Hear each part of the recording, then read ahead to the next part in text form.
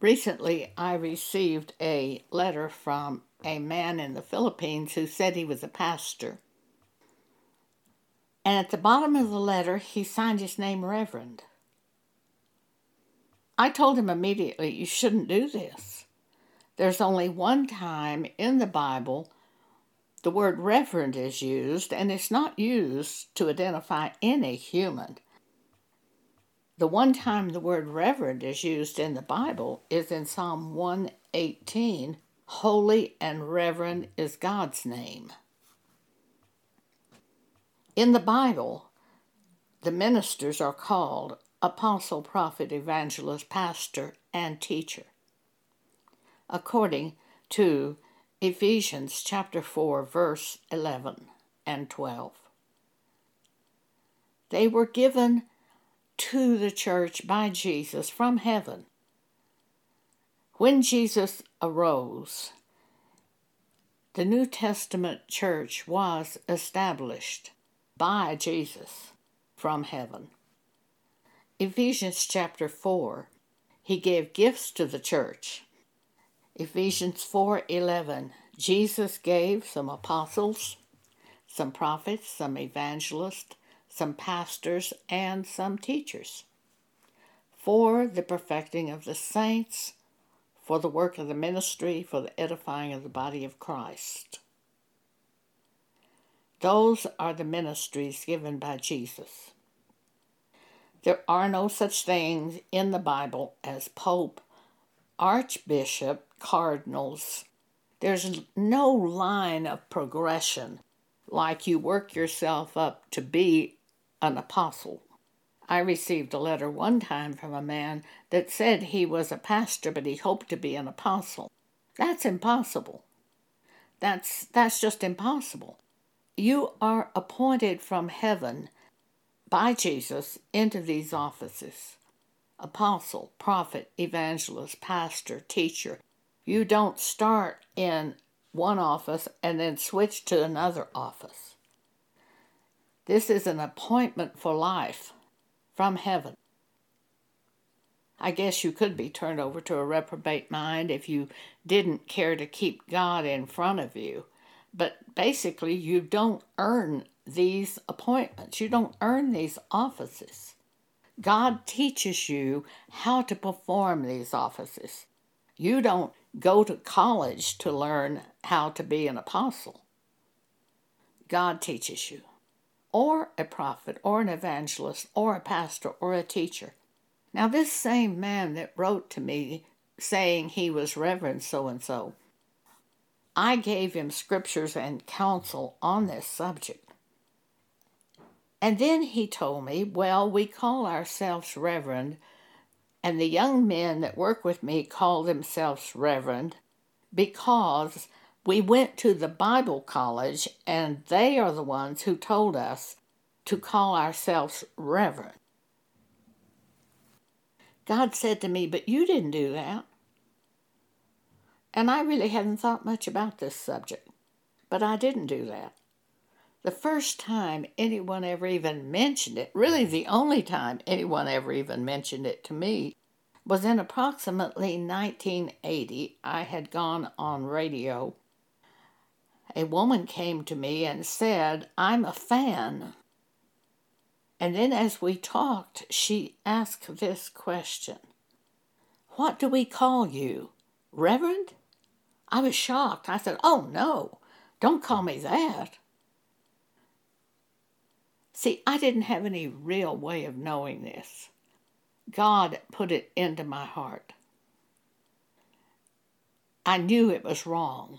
Now, why don't these men know it's wrong? Why don't those Catholic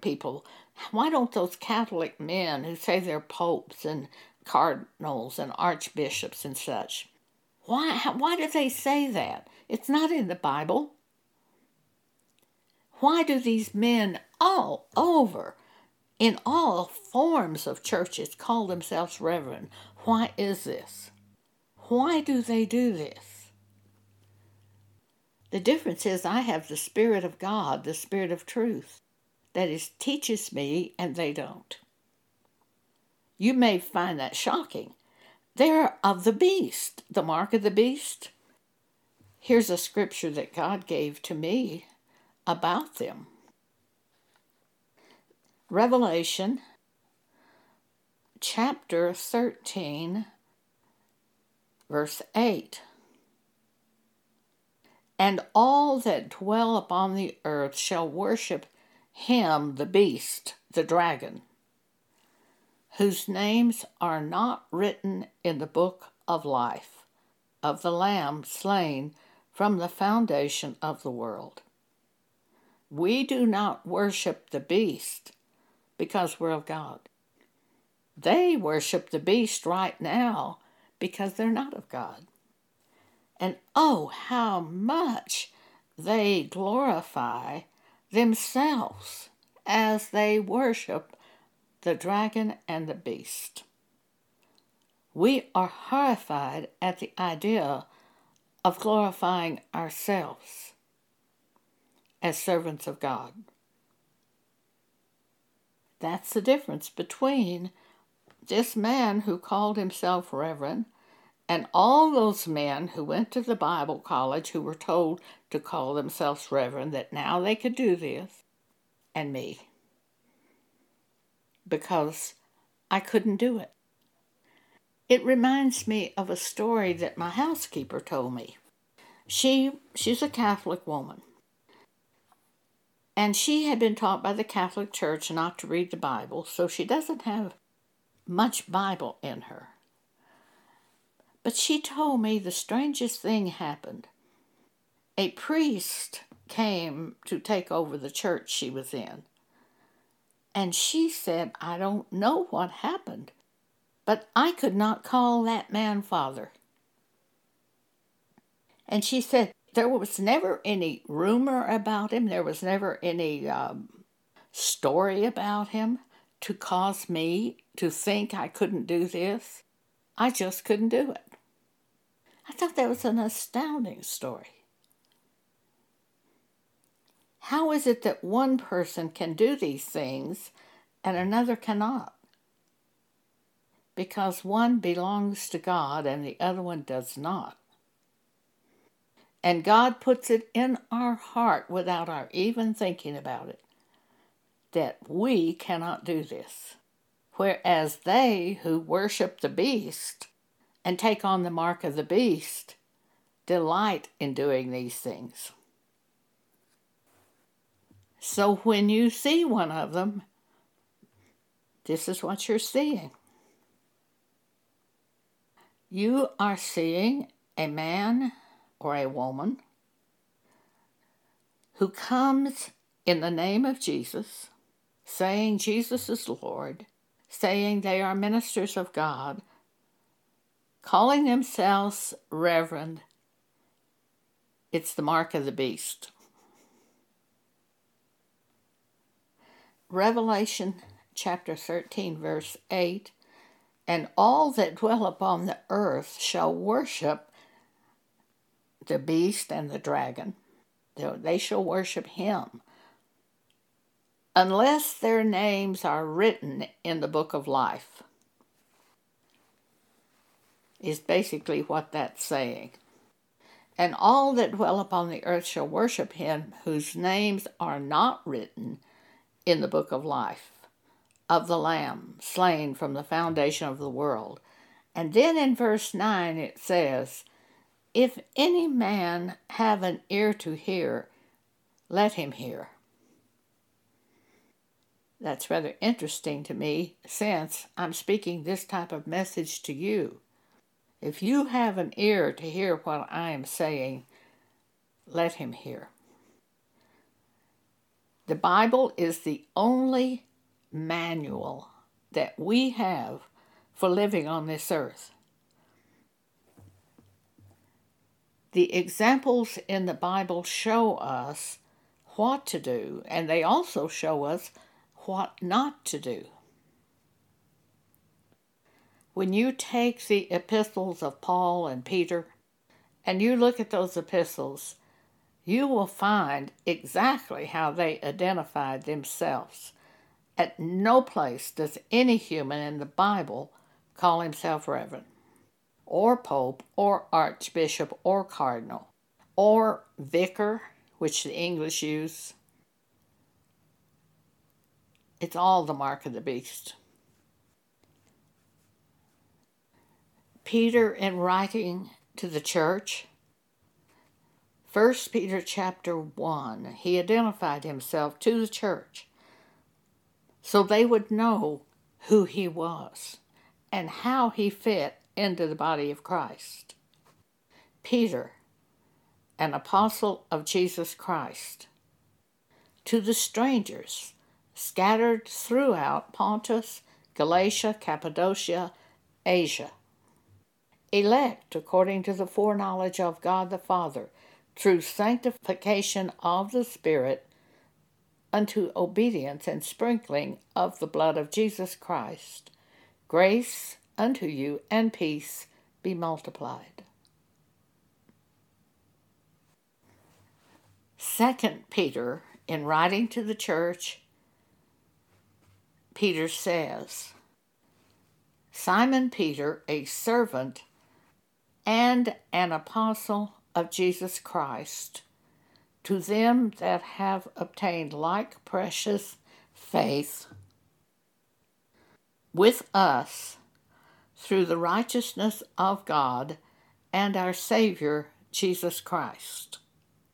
Grace and peace be multiplied unto you through the knowledge of God and of Jesus our Lord.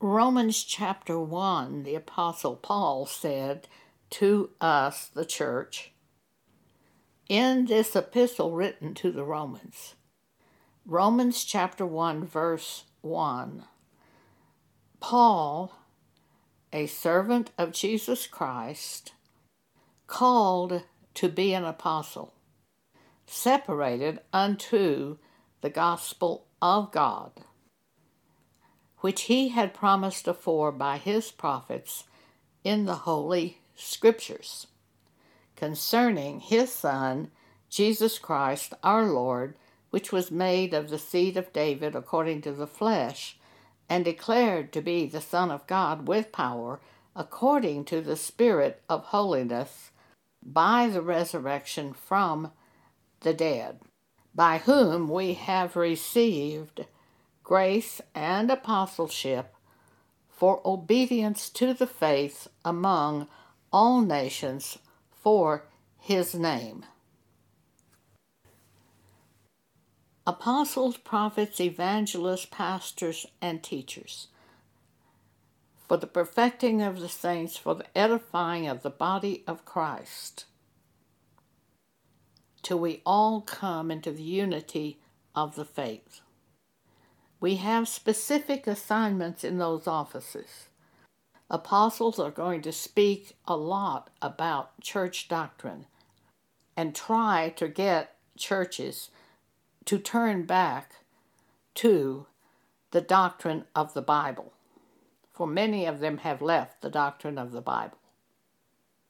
And even during Paul's life, he said that they were just waiting till he died or till he left to take over and speak perversions to the church at Ephesus. Paul in Acts 20 was speaking to the church at Ephesus, the elders, and he warned them, among you today, there are those just waiting for their opportunity to take over and bring perverse doctrines into the church. That's in Acts 20. As long as Paul was there, they couldn't do it. But Paul knew when he left them, they would see his face no more. And he told them that. And he warned them about the false ones that were sitting in the midst of them that day at the Ephesus when the elders met. We'll read that. Acts chapter 20. Verse 25. And now, behold, I know that ye all among whom I have gone preaching the kingdom of God shall see my face no more. Wherefore I take you to record this day that I am pure from the blood of all men.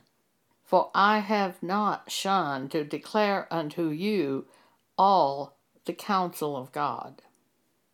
Take heed therefore unto yourselves and to all the flock, over which the Holy Ghost hath made you overseers, to feed the church of God, which he hath purchased with his own blood. For I know this, that after my departing shall grievous wolves enter in among you, not sparing the flock. Also of your own selves shall men arise, speaking perverse things, to draw away disciples after them. Right there among the elders of the church at Ephesus, as Paul spoke to them, he says, also of your own selves shall men arise, speaking perverse things, to draw away disciples after them. It was all just waiting for them to take over, Antichrist coming into the churches, even at the time of Paul, even at the time of John. John said there were already many Antichrists in the churches. Many Antichrists. That's in 1 John 2, verse 18. There were already many Antichrists. That's when Paul and Peter and John lived upon the earth. 2,000 years later, it's rampant in the churches. Doctrine is so perverted that really, which one of us has ever seen the gathering of the church as described by the Apostle Paul in 1 Corinthians 14, verse 26? How is it then, brethren, when ye come together as the church, every one of you hath a psalm, hath a doctrine, hath a tongue, hath a revelation, hath an interpretation. Let all things be done unto edifying. They were free to speak as God led them by the Holy Ghost. At one church that I attended, the Bible teacher would always say, does anyone have a word from the Lord? We were free at that moment in the meeting to present anything God had given us. He opened the door at the meeting for the Holy Spirit to speak as God willed. That's what the gathering of the church is supposed to be. I've never seen it in a church service. The only time I have ever experienced it was in that one Sunday morning Bible class that met before the 11 o'clock service. Long ago, on Wednesday nights, they used to have testimonies, and that would have been similar to the instructions Paul gave for the church, for the gathering of the church, because the people that attended those services were free to give testimonies as to what God had done in their lives. We don't see anything like that today in the churches because Antichrist has taken over, has changed everything to suit himself, has departed from the instructions of the Bible and set up something totally different. But we who are of God know something's wrong and we won't go along with it, because in our hearts it has been planted that this is wrong. God has planted it in our hearts. And that's the reason I could not go along with being called reverend. This same pastor wrote to me, probably about 4 or 5 times before I stopped it. And toward the end, he wanted to call me Mama. I've had another pastor from the Philippines do exactly the same thing, and I would not permit that either. We live in truth, not fantasy. We have in us the Spirit of truth, the Holy Spirit of truth. The devil is a liar, and there is no truth in him. And they come to us pretending truth, but they don't really have it, because the truth is just not in them, because the Spirit of God is not in them. They have some type of religious spirit that propels them into the churches. We who are of God have the Spirit of truth in us, and the Spirit of truth will not permit it.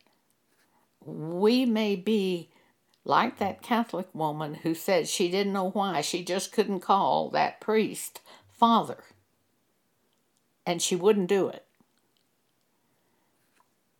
We may not have it in black and white as to why we can't go along with that preacher, or why we can't go along with that person who seems to be religious. We may not have it concretely in us. The devil will often tell us that we're wrong, but God won't let us do it.